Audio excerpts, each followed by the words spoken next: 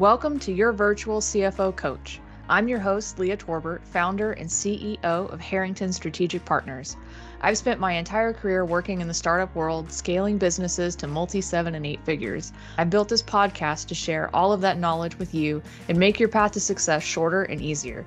Tune in each week as I cover topics including financial analysis, cash flow management, holistic strategy, mindset, and more. Now for today's episode. Hello, ladies, and welcome to today's show. Last week, we talked about setting yourself up for success for next year by creating a structure to start your planning and gathering some key pieces of information. Then we discussed the 4 primary types of sales forecasts and some strategies to draft your sales forecast for next year. If you missed last week's episode, I highly recommend going back and listening to it first before continuing here. It's really important to start with a sales forecast first, so you have a baseline to determine what you need to do from a planning perspective to hit your revenue goal. And just as a reminder, your revenue goal and your sales forecast are probably not going to be the same amount, because your revenue goal is what you want to sell for the year, and your sales forecast is what you're reasonably certain you can sell. And the purpose of your annual plan is to come up with a strategy to bridge the gap between the two. So I want to dive deeper into that now. From our example last week, there was a $250,000 gap between forecasted revenue and the company's revenue goal. Through the strategic planning process, there are several questions that you can ask yourself to help determine some strategies to move forward dealing with the gap between your sales forecast and your revenue. I'm going to cover 9 questions here. There could be more depending on your type of business and how deep you want to go, but I think these 9 questions cover a lot of the bases and will get you most of the way. So question number 1 is, how much do you think you can increase sales to your current customers? So going back to the $250,000 example, of your current customer base, what do you think you could sell in addition to what you've already forecasted to help make up the 250? And let's say, just for example purposes, maybe you have 50,000 that you think you can increase your sales with your current customers. And so that leads us to question number 2. How many new customers do you think you'll need to make up the difference? So now if we've assigned 50,000 to current customers, that would leave 200,000 for new customers. So then you can start thinking about how many customers you'll need to bring on board during the next year to be able to sell that additional 200,000. Question number 3 is, are your products and services priced competitively? And when I say competitively, I don't mean cheaply, and I don't mean $10 under the next person in your industry. What I mean is, are they priced at the right price for how you want your company to be seen in the market, how you want to position your business in the market, and what you want to achieve? You don't necessarily want to be the highest. You don't necessarily want to be the lowest. Playing the pricing game is not always the best strategy. But again, it depends on what industry you're in. But always reviewing your pricing structure when you're taking a look at your annual plan is a great way to also make up some additional revenue if your pricing is not in line with where it should be for the market. Question number 4. Are there other products and services you could add that are cost effective? In the coaching industry, there are a lot of easy ways to add additional revenue to bring in a higher level client, or to add an additional type of coaching session or group experience or VIP day and things like that. And for other industries, there are similar things. And so you want to think about what you're already offering from a product and service perspective and what else you can add that's going to be cost effective. You're not going to have a lot of capital investment involved in providing the service, and it's not going to cost you a lot of extra money to hire new people or adjust your operations to be able to support that business. That way you can close the gap for your revenue goal by offering things that are very similar to what you're already doing. And this could be a great tactic to help increase sales to your current customers, because there may be things related to what you do that they can use that they're not sure that they need, or and more likely that they might be getting from someone else because they don't know that you can offer that as well. Question number 5, can your current sales team handle the additional sales load? This one is a difficult one for a lot of businesses because they're trying to keep overhead down by not having as many employees on board. But at the same time, if your sales process is very time intensive and there's a lot of lead generation and nurturing and follow up that has to happen, depending on how quickly you want to increase your revenue and by how much, your sales team might not be able to handle it by themselves. And you may need to look at bringing on another salesperson or potentially some support roles to help with that. And that goes in line with question number 6. Do you have the right support team in place once the sales are closed? This could mean an administrative assistant that's helping track all of the sales data and handle follow-ups for the sales team, or at least remind them. This could be customer support once the order has been placed, so that communications can continue and the customer knows what's going to happen step by step and when everything is going to be delivered. This could be additional people in your operations team, your production team, your accounting team. Across the board, as you grow your revenue, the resources that you need are going to change. And so you want to always look at your current team and what they can support and what you're going to need in place over time as that revenue grows and you're generating more activity in the business. Question number 7, can your current systems and processes handle the additional work volume? It's not just your employees that you need to think about from a capacity perspective. It also affects your systems and processes. When you're first starting out in your business, it's very common to cobble together pieces of software. You need a CRM, you need a financial system, you need a marketing platform. There's different things that are involved, different little pieces of technology that you add on as you realize you need something.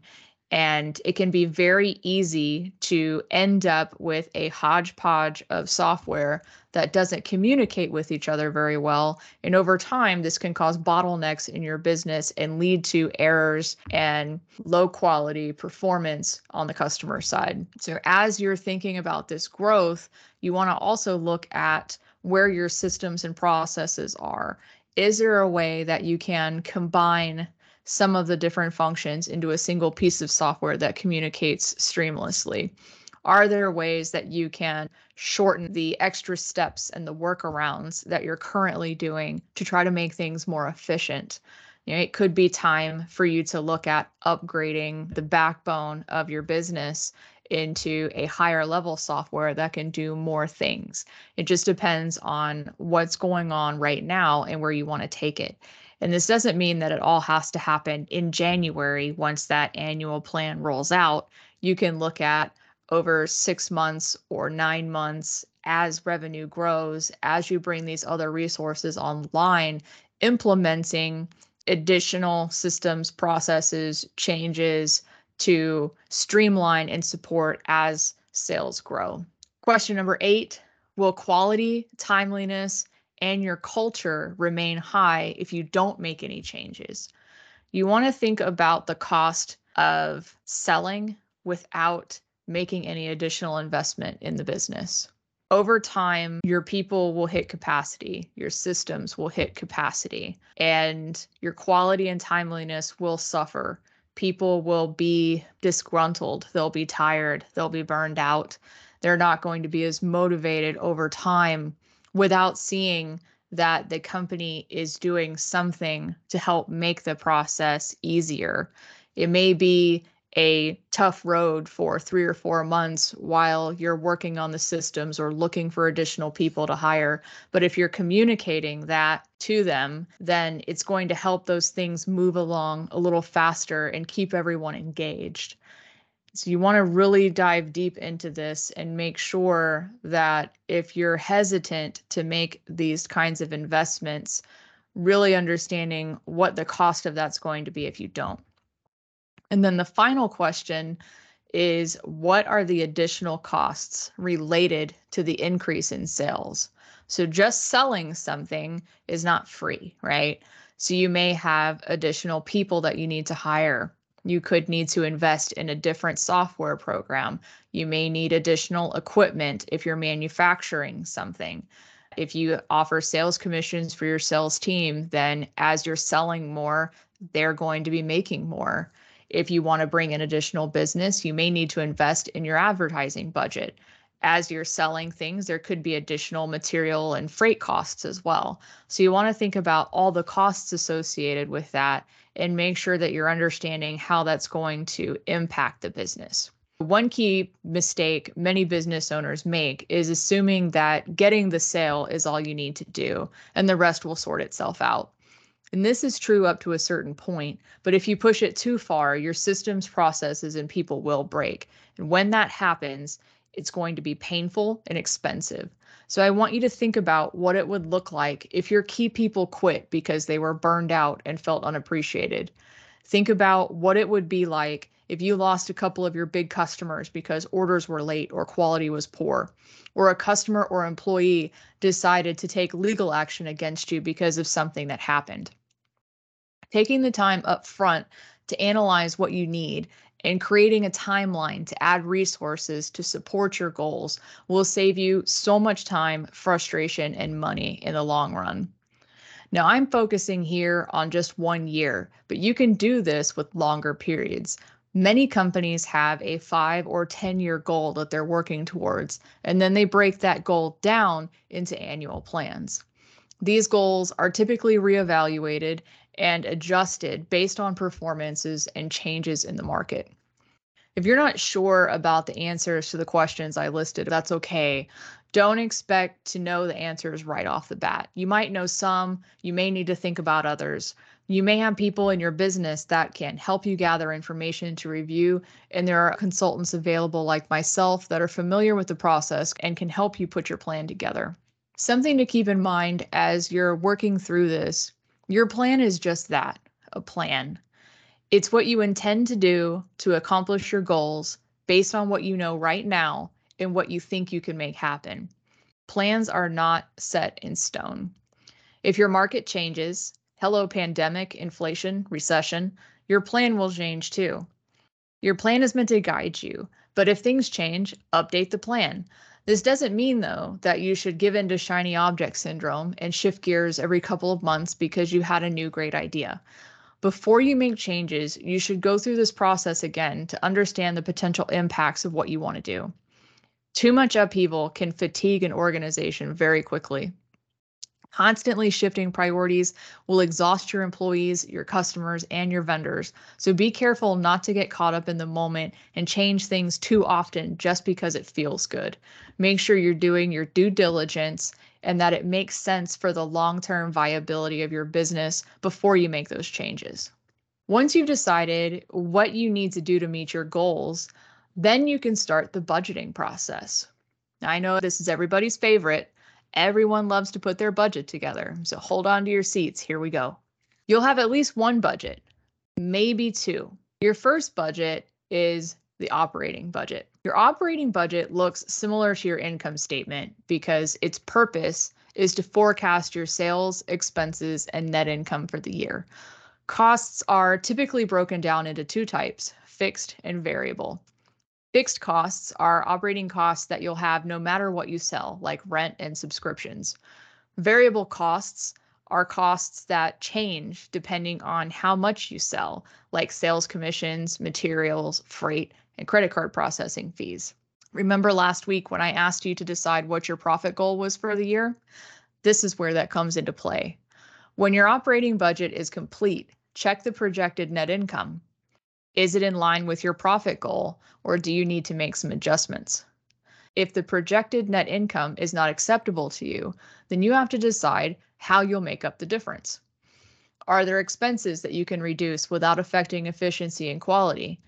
How much would you need to sell? Don't forget about the variable costs when you're calculating this. You can always go back to the planning questions if you need to help determine any impacts if you have to increase your revenue goal to meet your profit goal. After putting together the operating budget, it's time to look at the capital budget. If you Google capital budgets, you're going to come across some pretty heavy articles describing how to calculate the ROI of capital projects. And if you're anything like me, your head is going to hurt. If you're looking to purchase heavy equipment, machinery, buildings, or land, then looking into the ROI on those purchases is critical to making the business case on whether it's a good idea or not to do it now, later, or maybe not ever. When I'm talking about capital budgets here, I'm thinking specifically of my service-based clients who don't have expenditures like that.